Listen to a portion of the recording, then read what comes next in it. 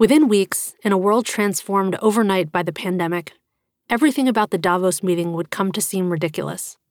The gathering of people, the private jets many of them took to get there, the wine tastings and private dinners. It was the sort of backroom cavorting that had gone away under the glare of populist anger after the 2008 crisis, but had crept back as America had prospered.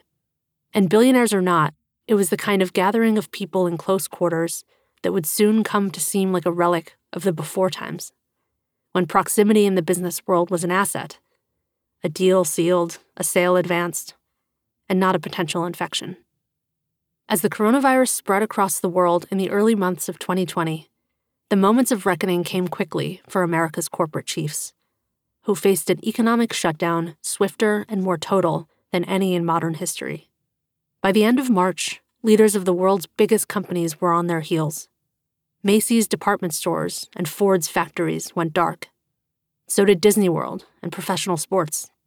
Hollywood studios called cut.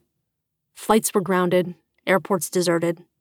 On Wall Street, trading grew so panicked that there was talk of closing the markets, which hadn't happened since the terrorist attacks on 9/11.